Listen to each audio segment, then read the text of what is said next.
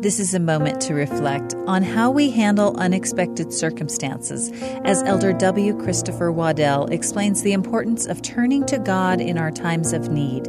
The sad irony is that too often those most in need turn away from their one perfect source of help, our Savior Jesus Christ. A familiar scriptural account of the brazen serpent teaches us that we have a choice when faced with challenges.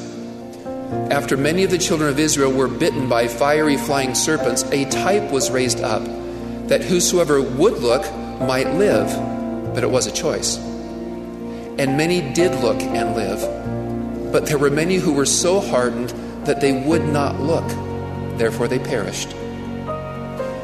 Like the ancient Israelites, we are also invited and encouraged to look to the Savior and live. For his yoke is easy and his burden is light, even when ours may be heavy. Alma the Younger taught this sacred truth when he said, "I do know that whosoever shall put their trust in God shall be supported in their trials and their troubles and their afflictions, and shall be lifted up at the last day."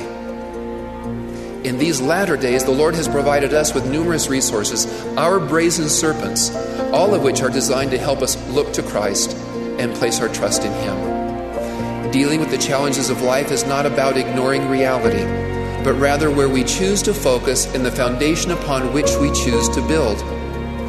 These resources include, but are not limited to, regular study of the Scriptures and the teachings of living prophets, frequent, sincere prayer and fasting, worthily partaking of the sacrament, regular temple attendance, priesthood blessings, wise counseling through trained professionals, and even medication when properly prescribed and used as authorized.